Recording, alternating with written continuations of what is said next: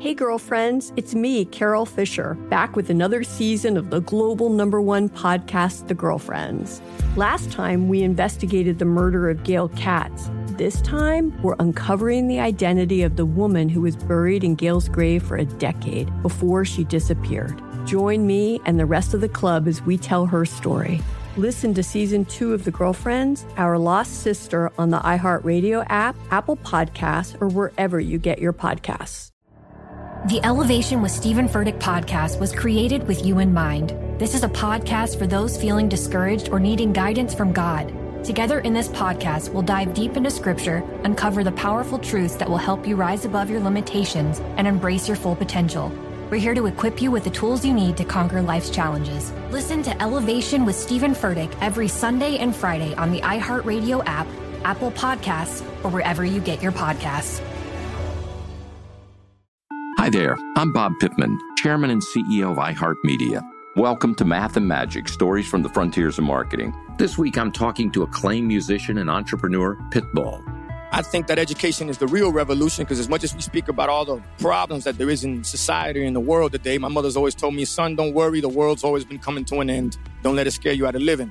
Listen to Math and Magic on our very own iHeartRadio app, Apple Podcast, or wherever you get your podcasts. Hey everyone, I'm Brian Austin Green. I'm Shauna Burgess. And I'm Randy Spelling. And you are listening to Oldish, an iHeartRadio podcast.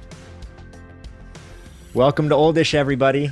Hi, everybody. Hi, everybody. Oh, dude, I love you doing the intro. I love it. So do I. It takes so much pressure off of me because I never really know how to start. I'm like, and go. And it's like, go with what? Hi. Like, Right. Isn't that so funny? With all the episodes we've done, Randy and I are under the impression that, Bri, you love doing the intro and that it's like you just jump in and go for it. But you're like, can anyone else speak? It was just a little miscommunication. I just jump in and go for it. But the intro is sort of like it's the anticipation before the starting gun goes off, So it's like, I just want to fire the starting gun and just for us to get running. So it's like, that is very you.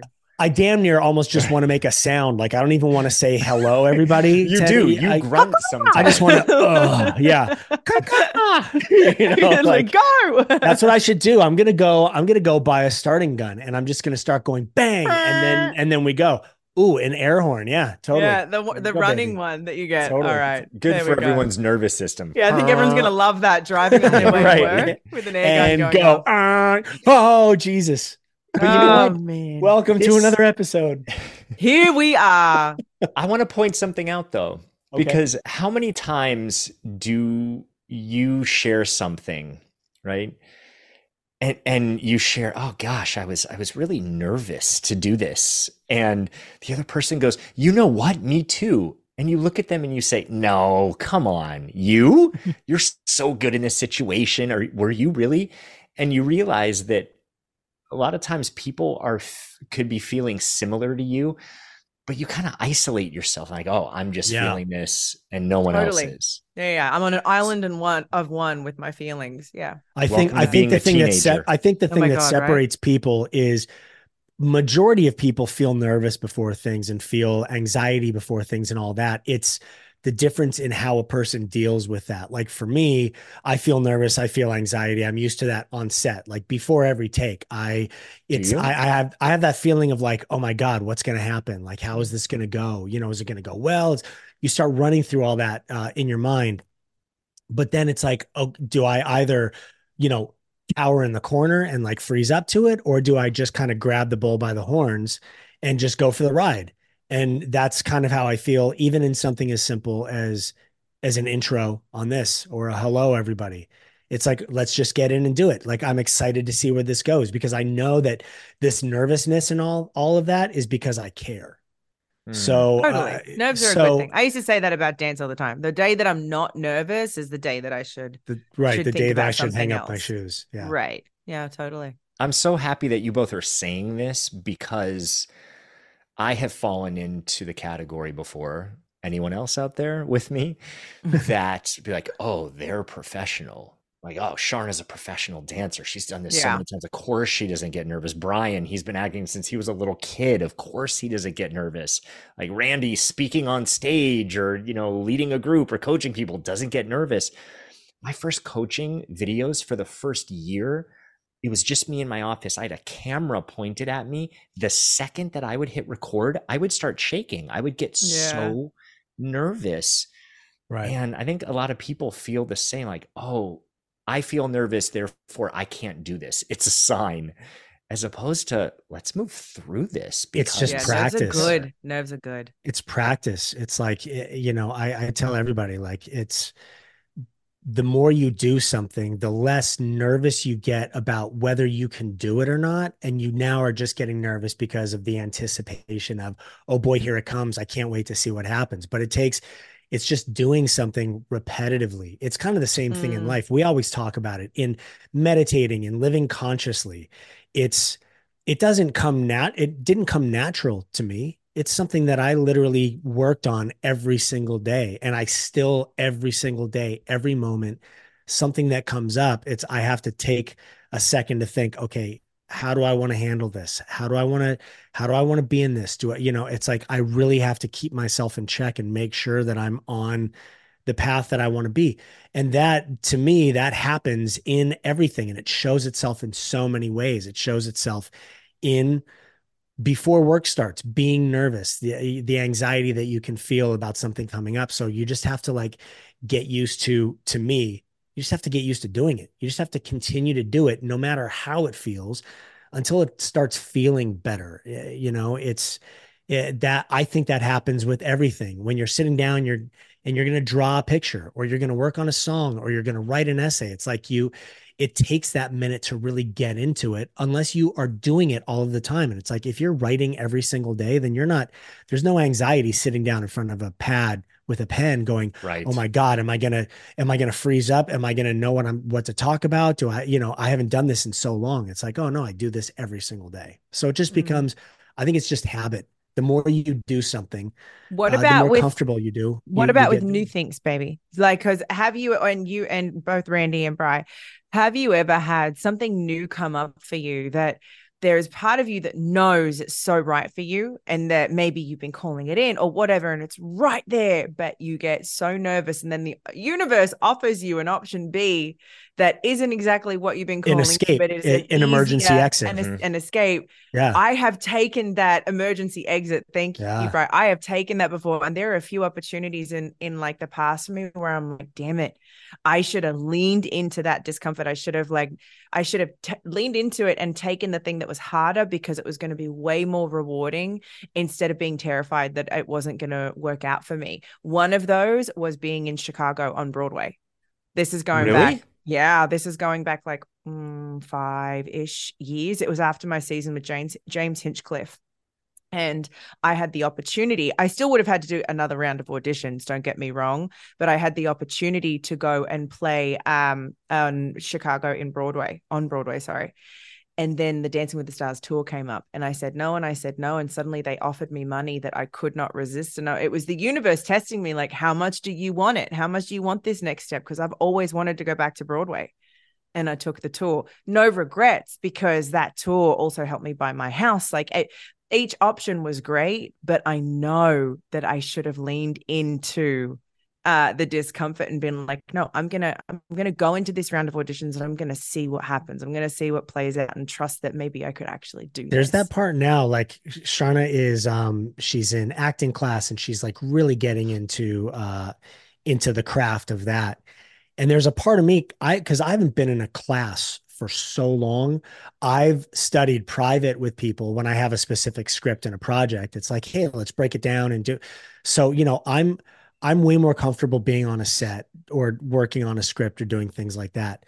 The concept, though, of being in a class and getting up on stage in front of everybody, because I haven't done it in so long, even though I know I can act and I know I'm fine doing that, the worry and anticipation for me of actually doing that is crazy high. When Sharna talks about like, oh, we're putting it up next week, and then, oh, we'll put it up the week after. It's like, oh my God, how do you, like, I would much rather be on a set, in front of cameras and a crew. And because I'm used to that. I'm comfortable with that. I haven't done the other stage thing for so long.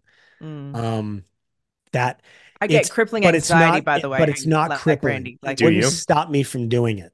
That I think that's the key. The whole way leading up to a scene, I'll be working on it and, you know, doing it. And I work on it with Bri a little bit, but I definitely want to like build my own process and do my work. But I will talk to him about it and I'll be like, it's terrible. It sucks. I can't do this. It's very, it's horrendous. I've got no future here. And then I'll come back after doing it and I get the most amazing reviews from my coach and the people around that watch. An amazing rush too when it goes well. Yeah. And this being on a stage again, where it feeds this part of my soul, the lights are on and I'm there and I'm doing it and I'm in it. And then suddenly it's over and it's like, wait, what happened? You know, it's the best feeling.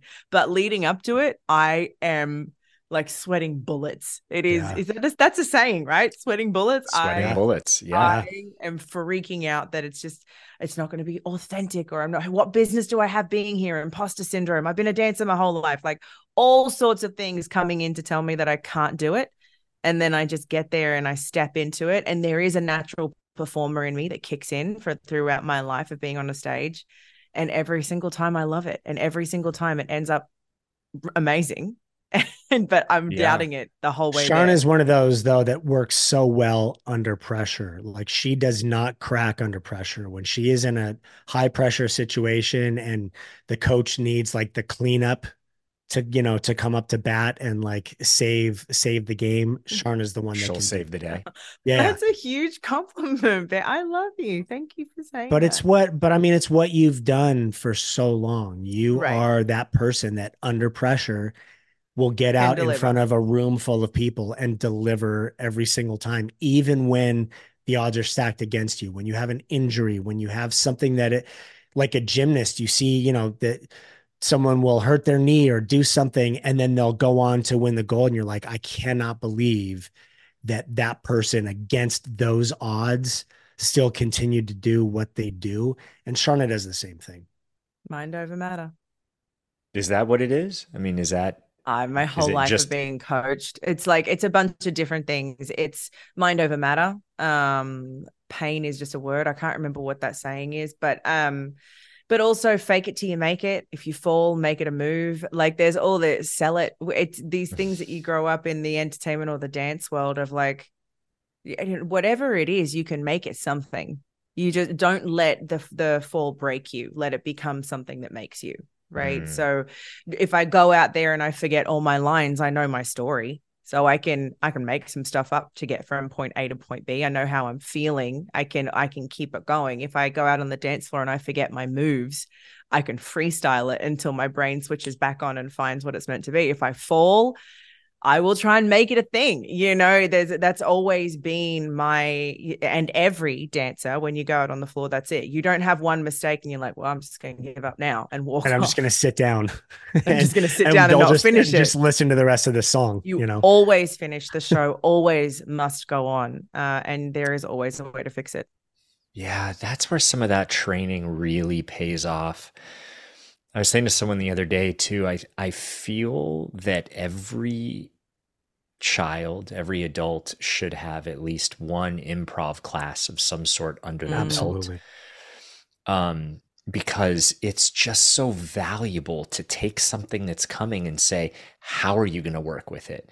Not to shut down, not to turn around and go away, but how are you going to use this in a way to push something forward? I think improv classes too, what came about for me when I was younger was it really helped me break down that fear of making a fool out of myself, of like, being judged for what it is I was doing. It's like when you're up on stage and and the audience is throwing you a place where you are and what your job is. And then it's like, and go.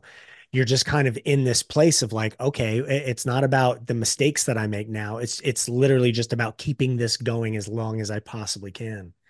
Yes.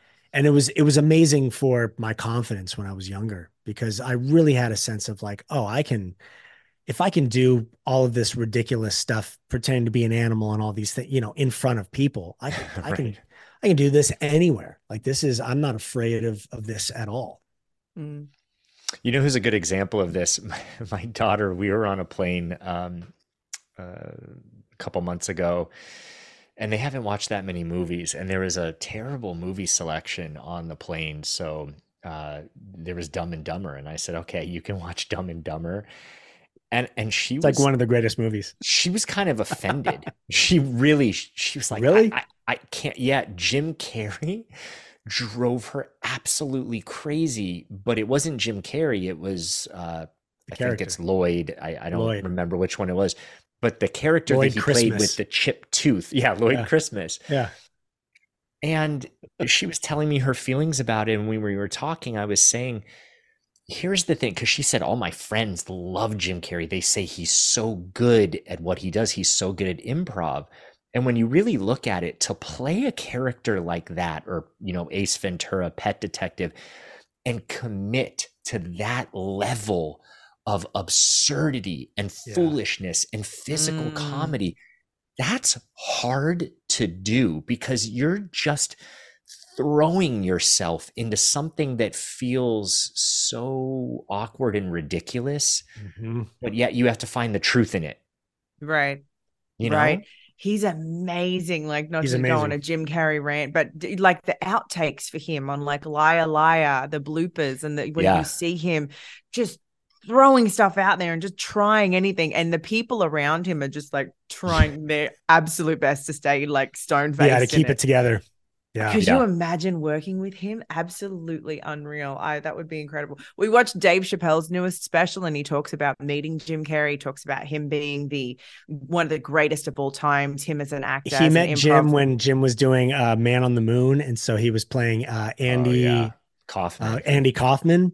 And like famously, the stories are Jim literally became Andy and was Andy all day long, all night long, all on set. Nobody could call him Jim. Everyone had to refer to him as Andy. And he was just 1,000% that guy for the whole thing. And Dave was a huge fan of Jim and got an offer. Who was it? Like Norm Macdonald or somebody, right? Someone that was like that, hey, you want to come down to set and meet Jim? And Dave was like, yes. Yeah, absolutely. And he got back and he was like, man, I had to hang out with Andy Kaufman all day. Like, I didn't get Jim. I so respect the process, but man, was I disappointed. Apparently he was like, Jim, and everyone was like, no, don't say you gotta Jim. Call him Andy. Yeah. Amazing. Have you seen him lately? Have you heard any of? Oh, he's unreal. Yes. Who? Very Jim? Interesting. Jim Carrey. So he's amazing.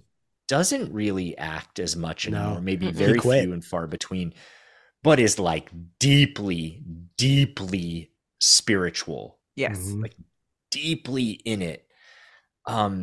That's a big turn. I mean, so much so that when he refers to himself, he talks about depression, and he said that he was playing a role of Jim Carrey. That you know, him being depressed and whatever was because he was playing that role. So he identified with that self, and that self of Jim Carrey was depressed or would have these thoughts, but like he sunk deeper somehow into, it's going to sound out there, but like into his, whatever this consciousness is beyond the identity or persona of Jim Carrey. Right. And I don't know, he seems at peace. Well, I think he found freedom. You know, when you make enlightenment, the amount of money that he was making, you get to a point where you go, I don't really need to work anymore. So then I don't really need to continue with this persona that people expect me to be as Jim Carrey. So now I can kind of relax a little bit. I think Jim, thank God, lasted long enough where he made it through the comedian side of it. And now he just gets to live life with what it is his comedy brought to him. And he has this incredible life. And now he can really focus on his relationships and himself and love himself and find that. And he's not concerned about whether it's going to affect his work or not. Yeah. Right.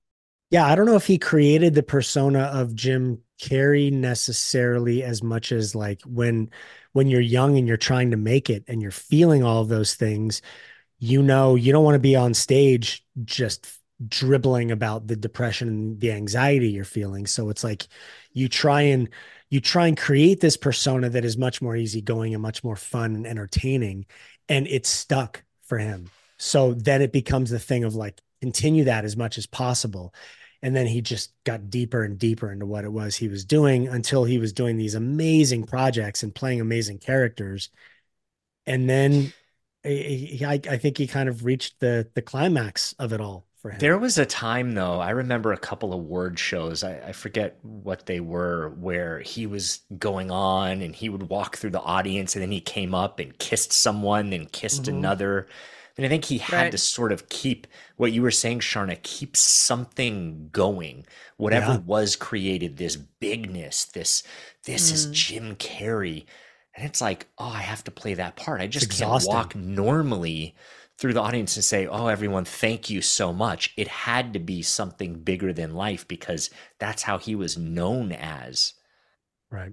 I guess that's interesting, right? It's something that just sort of clicks through. I can't remember if we're having an episode on Jim Carrey. This is how it ended up, but it's great. He was so method with Man on the Moon, right? He became Andy Kaufman. And maybe that was exactly like what you're saying, that he had to continue the likeness of who he was in movies in actual real life, because it was so a part of how he did what he did. It just had to continue for him in that method way of acting, as opposed, there was no off switch for him, or maybe there was, but we never got to see the off switch. If that is the case, I can imagine that is incredibly exhausting. Well, and it's so funny because I think in Man on the Moon, in that movie, it was kind of the same with Andy Kaufman, the character. No one really knew who he was exactly. Really? And then he was multiple characters within his own existence, which is what he was incredibly confusing, because he would be this shy, this shy character on Taxi, but then in real life he was much more like animated with what he did, but he was outlandish. That's right. How interesting. Yeah. Something that I found fascinating that the listeners might enjoy is his story about manifesting and calling things in. Yeah. Have you heard that story? He spoke about that on Oprah. Yeah. Yeah. He wrote himself a check, right? For $20 million. Right? It was $10 million or $20 million. $20 million for services rendered. And back in that day, that was insane. They're like unheard of that someone would make $20 million a movie. And then he would go up to this, I guess he'd drive up to like Mulholland or something, and he would sit there and he would hold the check and he would look at the check and he would just feel gratitude for that. Thank you for services rendered. Thank you. And then, shortly, a little bit after, he gets paid $20 million per film. Yep. Crazy. Yeah, it's pretty impressive. I heard him telling that story on Oprah. I was like, wow, that is really powerful, impressive. Right? Yeah. Yes.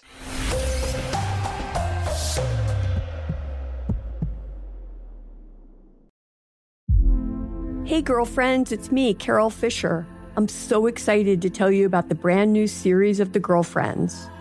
In season 1, we told you about the murder of Gail Katz at the hands of my ex-boyfriend Bob. At one point, a woman's torso washed up on Staten Island and was misidentified as Gail. She spent 9 years in Gail's grave, and then she just disappeared. It's almost like it's become this moral obligation to find her. And that's what we're going to do. Find this missing girlfriend and tell her story. With the help of some of your favorite girlfriends from season 1, like my producer, Anna. Oh my God. My friend, Dr. Mindy Shapiro. Hi, it's Dr. Shapiro, and I'd like to speak with the deputy medical examiner. And of course, Gail's sister, Elaine Katz. Having no closure, it kills you. Join us as we try to solve a 35-year-old cold case. It's not going to be easy, but it's going to be one hell of a ride. What? I can't believe this. Listen to season 2 of The Girlfriends, Our Lost Sister on the iHeartRadio app, Apple Podcasts, or wherever you get your podcasts. I'm preaching to somebody today who is waiting for God to give you your next step. And you don't know what it is yet. You need God to show you your next step. Because God, I can't stay where I am, like I am, where it is. This isn't going to work. I have to move on, but I don't know where. A lot of time you'll use it as an excuse. Well, I don't know how. I don't know where. I don't know what. God, if you show me. God, if you tell me. God, if... No. You know enough right now. And if you needed to know more, he would show you. Hey, this is Stephen Furtick. I want to invite you to listen to my podcast, Elevation with Stephen Furtick. I am here to help you for the battles that you face in life, for the times when you feel discouraged, for the times that you need guidance from God. I want to give you the truth of what he says about you to help you rise to your full potential. Listen to Elevation with Stephen Furtick every Sunday and Friday on the iHeartRadio app, Apple Podcasts, or wherever you get your podcasts. I'm Tamika D. Mallory. And it's your boy, my son, the General. And we are your hosts of TMI. New year, new name, new energy, but...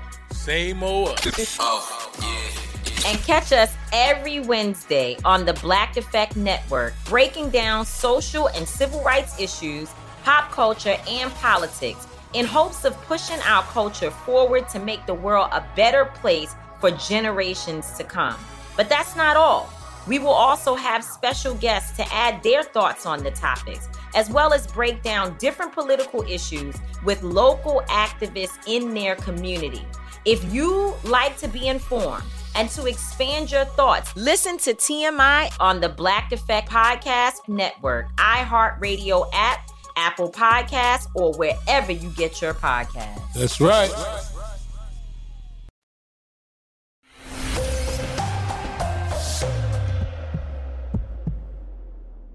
Okay, moving on. Randy, you shared a story because we just spent like 20 minutes talking about Jim Carrey. You just never know where we're going to go. I know. You don't. You know, tangents. That was a pretty big one. That's why I look forward to these, because you never know. Our producers, just for those listening, are messaging us like, hey, let's talk about something else. Right, totally. They're writing on the chat because there's constantly little like thought bubbles popping up like, hey, let's change the subject. Let's try something new. This episode is going to be out called behind the scenes. Jim Carrey. Yeah. Who knew it was going to go so wrong today? But wait. I just want to end that with, I'm a huge fan of his. Okay, so now let's move on, Randy. Yeah, you could come on the podcast just want to anytime, close this Jim. out the right way. Yeah, Jim, we'd love to have you on. We're big fans. Thank you for being here. I'm going to manifest it. I'm just going to sit on Mulholland thinking like gratitude. Thank you, Jim, for coming onto it, oldish. I love it so much. Randy, tell our listeners the story. Your daughter said something very fun, funny, and it's a very oldish story about something she thought would look great with your hair. Oh, yeah. I had to write you all and share this. Mm-hmm. So she's home from school and we're sitting on the couch and she gets very excited to tell me. She's looking at me, of course. And you know that look when children are looking at you, but they're not looking at you. They're picking apart everything about you. Right? They're looking at your hair. They're looking at your lips. You could just see their eyes moving. Yeah. Oh my God. And she said, so when your hair turns fully white, which might be soon, I think that you should have purple tips. She said, I saw it on this old man the other day and it looked really good. There's something about purple and white and the combination that looks so good. Wait, she said, I saw it on an old man? She said, I saw it on an old man. And the sentence before was, when your hair turns fully white, comma, which it will, which could happen soon, my God. I'm deceased. I love this. I sat there not knowing if I should laugh or cry or be upset or just celebrate that moment. I didn't know what, so I texted you. You texted and then we all laughed. We all just sent like laughing emojis and at you and with you, obviously. For you. We were laughing for you. That's what it was, Randy. Please thank her for that because that is just beautiful. And you know what? I think you would rock some purple tips. Just saying. I'm going to call Lance Bass for tips. There you go. Tips. Pun intended. Mm-hmm. Yeah. Thank you. Well played. I see. I'm here all now, day. That was a dad joke if I ever heard one. Just so you know. They come they roll off the tongue like drinking water. I don't know what it is. I can't help it. I'm a dad, and it literally, like, my brain goes there all the time. Like, it's just nothing but puns and stupid things. So funny. Oh man. What about for you? I mean, that was certainly my oldish moment when my daughter said, when your hair turns fully white, which will be soon. But was there anything youngish, oldish, anything about the last week that that would be interesting for the listeners to hear? Oh, probably so much. Like, well, right now we're planning Bodhi's birthday party. Bri has organized the trip to San Diego, and it was at one point just going to be him and like 5 boys. And he looked at me. He's like, I think, like, he's great with kids. He's like, I think I'm a little nervous about this. This is going to be a lot. That's like a lot of boys on the brink of puberty. One of them is like highly allergic to dairy and gluten. So I know, like, okay, EpiPen's going to come with, like, I have to watch him closely at night. He's really great with it. 2 of the other kids dietarily are like no gluten, no dairy. So it's like, I have all of these. It's, it was meant to be just this like out of town fun thing. And now it's like, okay, out of town and fun, but still I have to be beyond just cautious of kids not doing dangerous, stupid things. Yeah. Making sure that they don't eat something dangerous and stupid also. Like, it's a whole, it just adds a whole nother layer to, suddenly being became a responsible daunting parent. Yeah. But it's possible one of the other parents can go with him and make it like a full boys weekend. The parent actually of the kid that's highly allergic. So that would be super helpful, because I won't be able to go. I'm celebrating a birthday with one of my friends. So I hope that for him. And we're organizing the actual birthday party here. I'm doing that. We're getting a game truck again, which is super fun. A game truck? Yep. Yeah. Game truck. Honestly, if you have boys. What is that? It's a truck that literally is decked out with a bunch of TV screens inside and video game machines. Like gaming.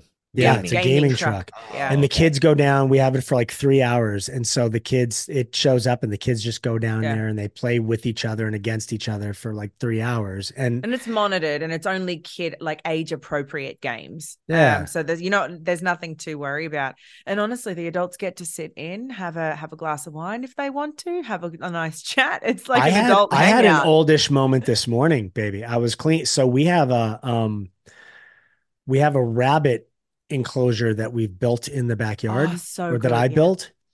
And so I was out there cleaning it this morning, cleaning up rabbit poop and everything in there. And I had this little like hand broom and little dustpan. And I was hand broom. Yeah. Wait, can we have a line? A dustpan. This is a hand broom. Yeah. I love hand broom. Yeah. Uh-huh. A hand broom. It looks like a hand broom. If you saw it, you'd understand. It's just a little tiny one that you hold. Like, it's not, you can't stand up with it. It's just a little one that you know. Sophisticated. It sounds like a barber shop, hand broom or something. Right. Yeah, totally. It seems like it, except that this enclosure has these tiny little like sort of screen door entrances in it. So I'm down on my hands and knees, slowly sweeping rabbit poop into like a, into what do you call that? A hand dustpan. A dustpan, right? A hand exactly. bin. A hand bin. Yeah. And Zane comes outside and he's playing, and I realize like it's, that vision you have when you were younger and like somebody is at the house doing work, like a plumber or somebody, and they're bent over and it's like their pants are way too low, so butt crack is out and I was sitting there and I feel Zane like poking and playing with my lower back and my butt crack because my pants are down. And I was like, what is, I was like, wait, I'm dead. What is going on? No, stop. That's he was just sticking his finger down your butt crack. Yeah. That's unreal. Yeah. I wish that I caught that on video. And then I had that moment of like, okay, I've got my butt crack is showing. Yeah. I'm down on my hands and knees, slowly sweeping rabbit poop out of, trying to get it out of the cage with a hand broom. With a hand broom. Do you have to wear I'm surprised you didn't try and put Legos down it. No, because they're pellets. Oh, so it's not like it's, they're not dusty. It's, they eat nothing but hay and greens anyway. But They're just little brown balls that honestly. I had a moment of like, hard. I remember when I used to be cool and now I'm on my hands and knees, like, slowly sweeping rabbit poop as my infant is sticking his finger into my butt crack that is showing. You're lucky he wasn't sticking actual objects down into your butt crack. I'm super like lucky. Lego. Yeah. Super lucky. Yeah. That would be painful. Oh, I love it. That's unreal. You have a plumber's crack, baby. So hot. Yeah.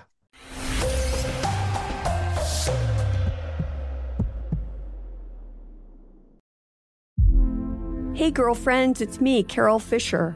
I'm so excited to tell you about the brand new series of The Girlfriends. In season 1, we told you about the murder of Gail Katz at the hands of my ex-boyfriend Bob. At one point, a woman's torso washed up on Staten Island and was misidentified as Gail. She spent 9 years in Gail's grave, and then she just disappeared. It's almost like it's become this moral obligation to find her.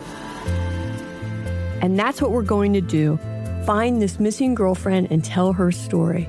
With the help of some of your favorite girlfriends from season 1, like my producer, Anna. Oh my God. My friend, Dr. Mindy Shapiro. Hi, it's Dr. Shapiro, and I'd like to speak with the deputy medical examiner. And of course, Gail's sister, Elaine Katz. Having no closure, it kills you. Join us as we try to solve a 35-year-old cold case. It's not going to be easy, but it's going to be one hell of a ride. What? I can't believe this. Listen to season 2 of The Girlfriends, Our Lost Sister on the iHeartRadio app, Apple Podcasts, or wherever you get your podcasts. I'm preaching to somebody today who is waiting for God to give you your next step. And you don't know what it is yet. You need God to show you your next step. Because God, I can't stay where I am, like I am, where it is. This isn't going to work. I have to move on, but I don't know where. A lot of time you'll use it as an excuse. Well, I don't know how. I don't know where. I don't know what. God, if you show me. God, if you tell me. God, if... No. You know enough right now. And if you needed to know more, he would show you. Hey, this is Stephen Furtick. I want to invite you to listen to my podcast, Elevation with Stephen Furtick. I am here to help you for the battles that you face in life, for the times when you feel discouraged, for the times that you need guidance from God. I want to give you the truth of what he says about you to help you rise to your full potential. Listen to Elevation with Stephen Furtick every Sunday and Friday on the iHeartRadio app, Apple Podcasts, or wherever you get your podcasts. I'm Elliot Connie, and this is Family Therapy. My best hopes, I guess, identify the life that I want and work towards it. I never seen a man take care of my mother the way she needed to be taken care of. I get the impression that you don't feel like you've done everything right as a father. Is that true? That's true, and I'm not offended by that. Thank you for going through those things, and thank you for overcoming them. Thank God for deliverance. Every time I have one of our sessions be positive. It just keeps me going. I feel like my focus is redirected in a different aspect of my life now. So, how'd we do today? We did good. The Black Effect presents Family Therapy. Listen now on the Black Effect Podcast Network, iHeartRadio app, Apple Podcasts, or wherever you get your podcasts.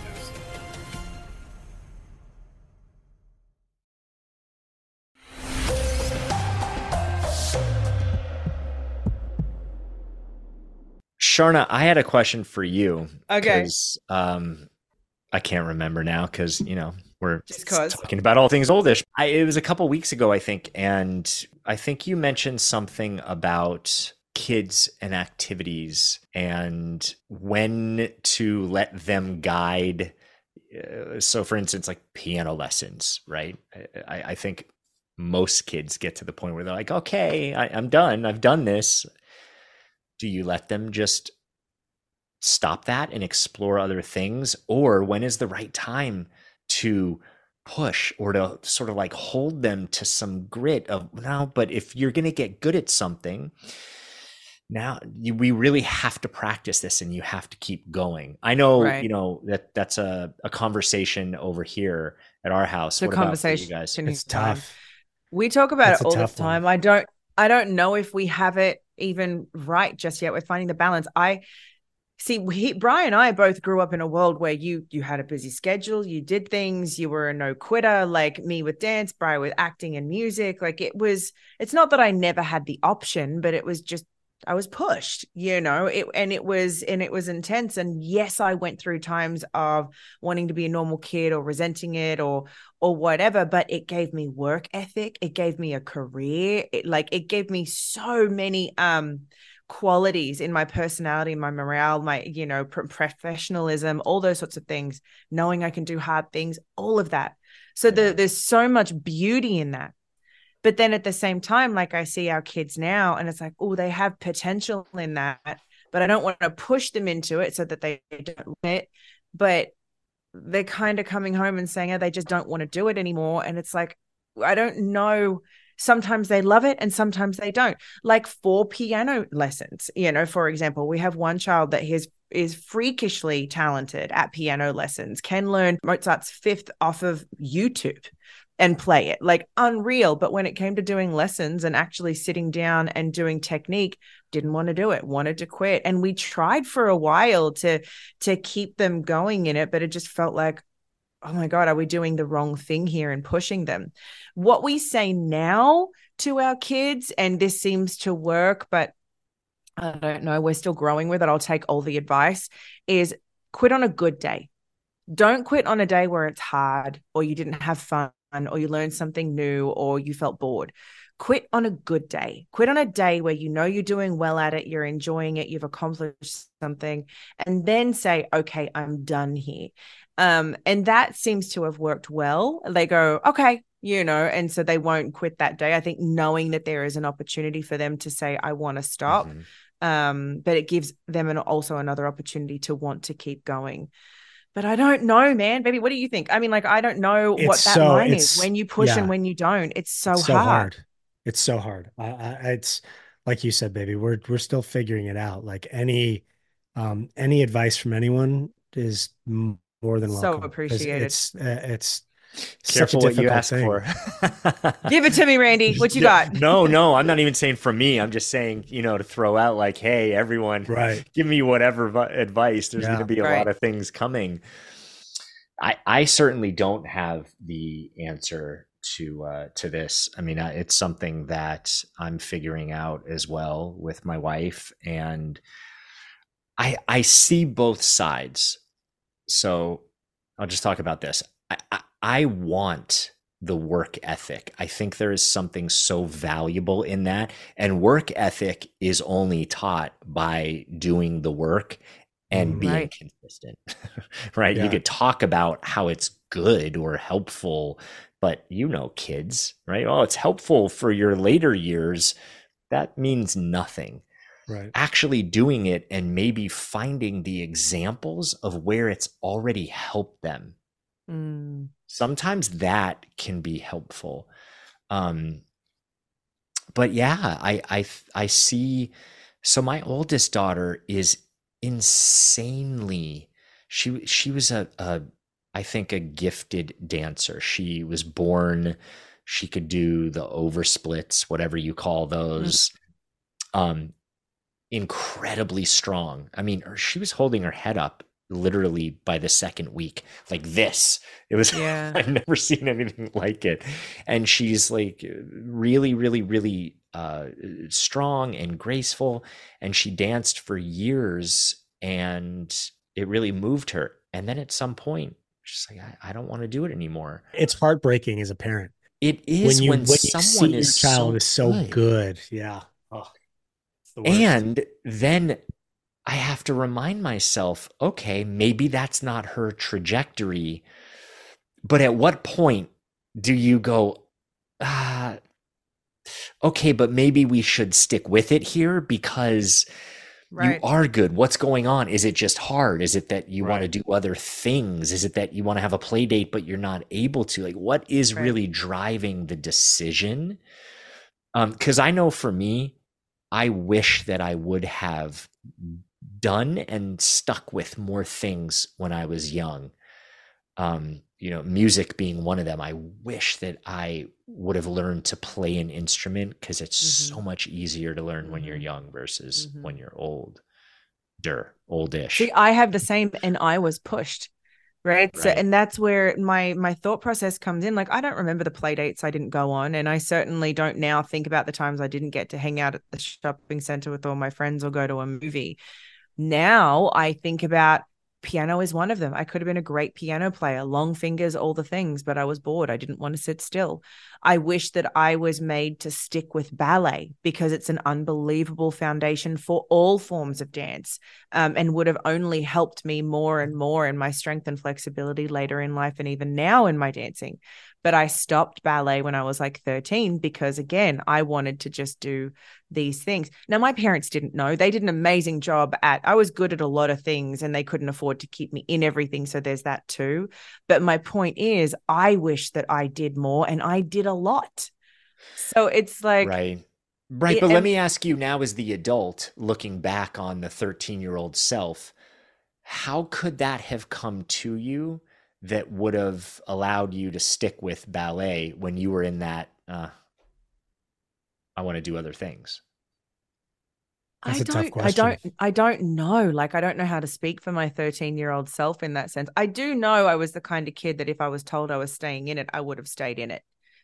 I wasn't a tantrum kid. I wasn't going to then make a fuss or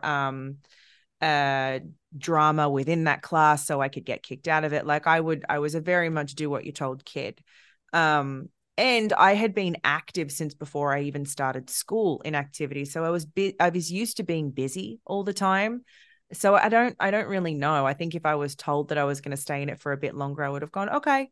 But my parents probably saw that I was so busy doing so many things anyway. I was doing jazz at the time as well, and ballroom, and playing sports at school. They were probably like, what's one?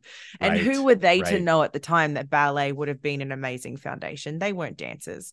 So I don't really know. But piano, though, I probably would have been like, but I don't want to go. I'm bored, because I hated sitting down for so long, for an hour. But I don't know. I think about with, raising Zane, and I know that I want to, before he goes to school, have him in activities, have him in a little baseball team, or kick a ball around, or, whatever that is, to start building team skill sports and communication. And it's, again, I was in dance at 4. You roll around in a tutu. Like, it's not really, or 3 even, it's not really dance, but it teaches coordination, cooperation, teamwork, socializing with, other kids, male and female. It was absolutely skill building and invaluable for me in my growth. So I want Zane to have the same things. It's just, what to do with when they get to a point of, I don't want to do this anymore. How do you approach it? Yeah. It's I don't know. It's right. Just such it. Yeah. I mean, it's great to not have answers on something and just sit with the process of it. I mean, it kind of reminds me. Well, let me backtrack here.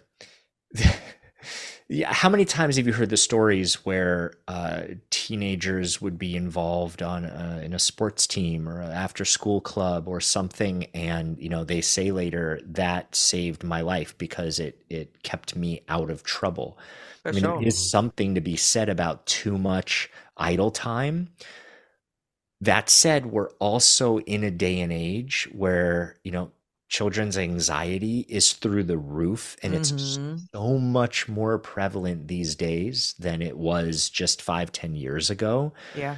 So then there's that. And sometimes there's a great author. I don't know if you've read it. I think his name is Kim John Payne, if I'm not mistaken. I'm totally blanking on the title of the book right now.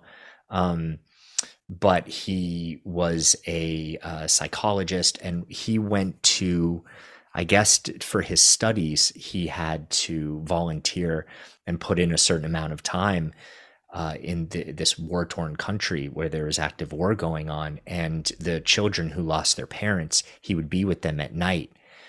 And then he went back to London and went into private practice and said, okay, I don't have to do that anymore. That was very, very, very hard.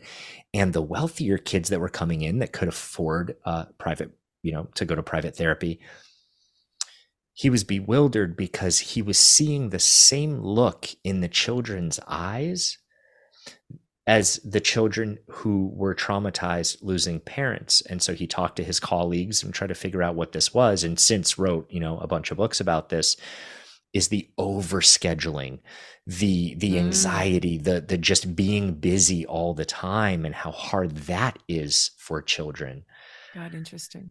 So it's like, where's the balance? The balance. There's too much and not enough. Yeah. I know this is sort of a bigger topic, but I think it's worth bringing up. The whole school system in and of itself. I mean, again, I'm not an educator, so I am somewhat ignorant in this area.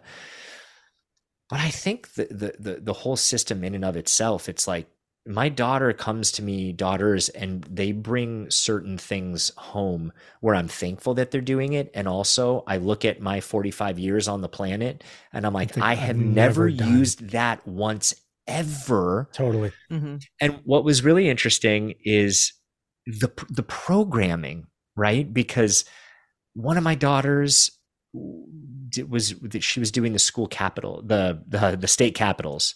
Mm-hmm. And it was fun. I was like, oh, yeah, I remember that. And then I realized, oh, my other daughter never did that in her class. And I started to panic and make up a story really quick. Oh my gosh, maybe she's not getting a good education in that class because she is not learning this. And then I thought, in the grand scheme of things, will that make you money? Will that make you succeed? Is there anything that is going to be really that beneficial about knowing the capitals of the states? Right.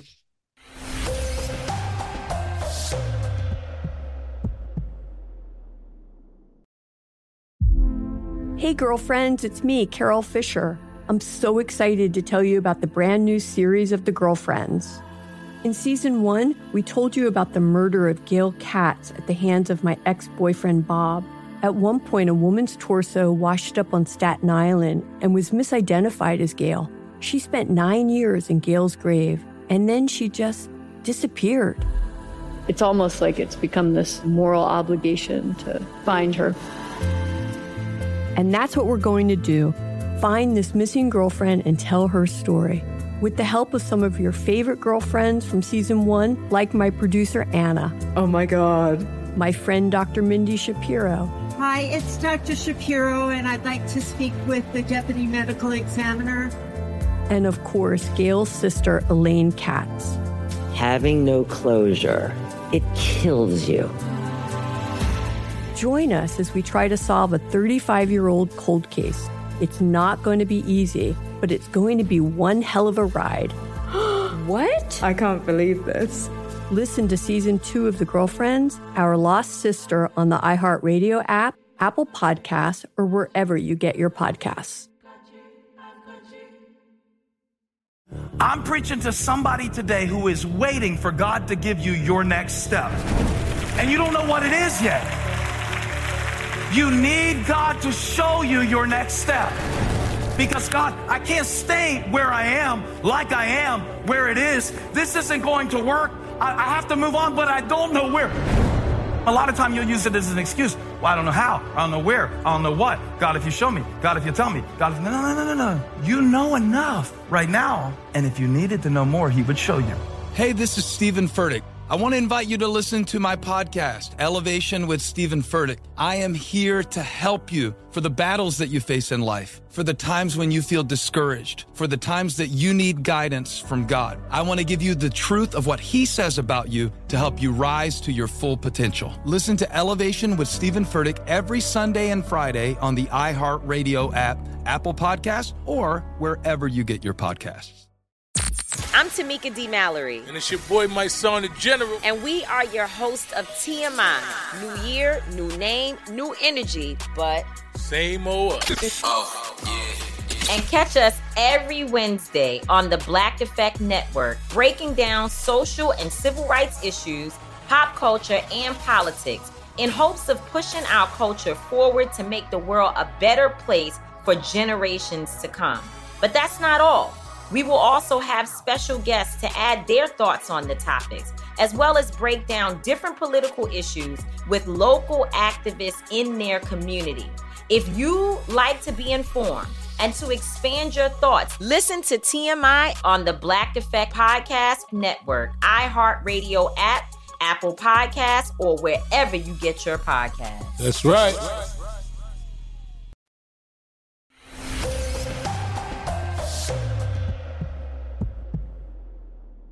So funny enough, we just had a conversation about school with one of the teachers at school, because, you know, I come very much from the idea of not all kids are going to be straight A students and academic, you know, run academic decathlons and be just amazing that way. I wasn't. But to me, the thing that is important is to always get a sense of your child is trying. As long as they're putting in effort, if the effort doesn't come up at the highest standard, but you tried your hardest, that to me that's the work ethic that's being built.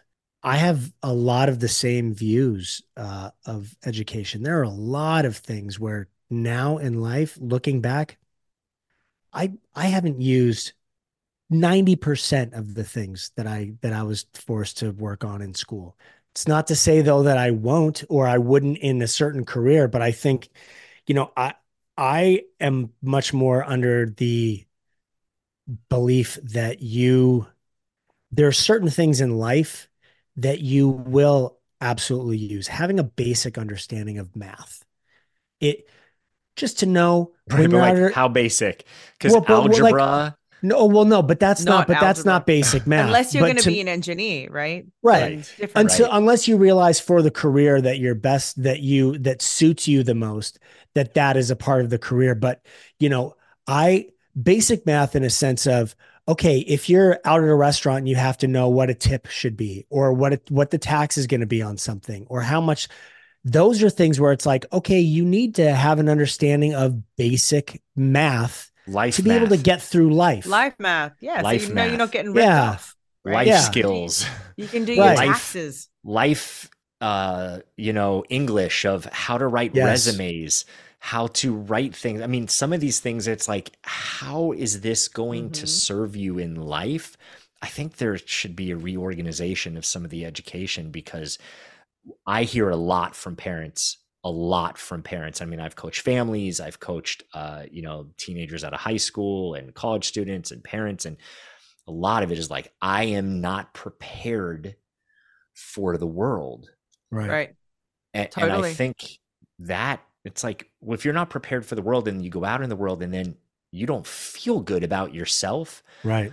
What does that set up? It sets up anxiety, and then it sets up these negative thought patterns of not feeling good about yourself. I just feel like if we could rearrange a couple things in education and make it work in a way that is going to serve, these children / becoming adults, something. I think the difference is between let's learn how private to do and public school. Yeah. Right.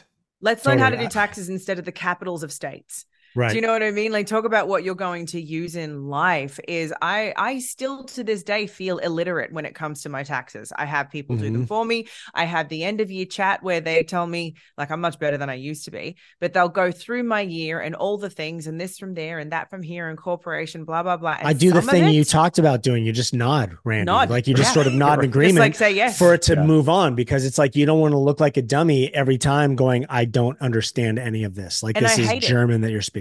It makes me feel like a dummy. I feel insecure about it. So insecure that I don't even know where to start learning it. Like, I'm going to be annoying if I ask questions. I revert to like childhood behavior. Right. And I wish that I had learned these things in school. And that's not necessarily learning math to me. Like, I can't remember how to do long division. The kids had to show me the other day. It's really interesting. When Cash started high school, he went to a private school and they were teaching, and a lot of schools are doing this. They're teaching different forms, like when he was going to school, they were focusing on Singapore math, I don't know if you know anything about that, but it is the concept of being open to different ways of finding an answer instead of just this one, what they normally teach in math. There's one way of doing things. It's like, oh, okay, if you're going to get that answer, you need to multiply, you need to divide, you need to add or subtract, you need to, you need to break that down into, you have to move the decimal. And it was these different ways of finding an answer. And they not only embraced that, they encouraged that. And I think that, the concept of that is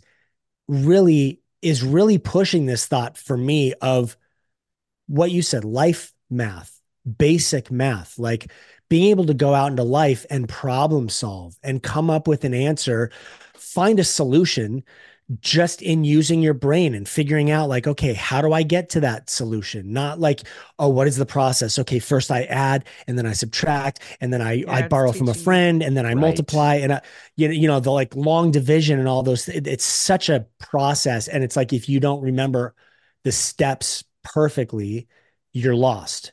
Right. And there's memorizing, there's knowing, and yeah, then there's understanding. And I think the understanding, it's like, here's the chemical reaction, and then here's the right answer. But let's talk about the chemical reaction. Why is this happening? So you get the fundamental understanding underneath, because in life, then you're going to look at things differently. It's what I found. Like, I am constantly pushing people around me that are talking about things that I don't understand. Like, please talk to me like I'm 5. Right. Because I want to have a complete understanding of this. So I want you to break it down to that simple explanation and then start growing that way. Because once I understand something completely and I can really wrap my brain around it, then I find the passion in it. If that's not explained to me, there's a part of me that does what you said. I just kind of nod my head in agreement until hopefully it goes away, because it's daunting. It feels so much bigger than I can possibly comprehend at this point. Unless I'm in something long enough and you're surrounded by it enough, but in daily life, it doesn't necessarily work that way. So I'm always trying to encourage people around me to really break things down in the simplest form and explaining them to me, so I really understand what it is, and then feel like I'm a part of it. Like, oh, that's, it's really interesting. And then I start trying to problem solve myself within a subject that I wouldn't normally have any understanding of. Question for both of you. If there was 2 subjects that you wish you'd learned, or things that you wish you'd learned in school, or that you wish for your kids to learn in school, what would it be? A foreign language for me. I wish I'd spent more time really focusing in like Spanish class and things like that. I think I feel so ignorant sometimes when I travel, and whether it's Spain and it's Spanish or it's anywhere else, drives me insane that some people now their brains can really digest 2, 3, 4 languages. And for me, it's like, I can remember some words from another language, but like, I don't have the skill of being able to sit and but that's an option. Do you know what I mean? I mean, like, what's not offered in schools that you wish was offered to you? Because language is offered. You can choose to learn. Language when I was in school was it was part of the curriculum. You had to choose but like Spanish class, those were those weren't like, I didn't get to choose. Right. Those. Some are mandatory. They weren't elective until you get an elective, I think. Right. Okay. For me, it would be taxes, how to understand taxes. But was that taught in school?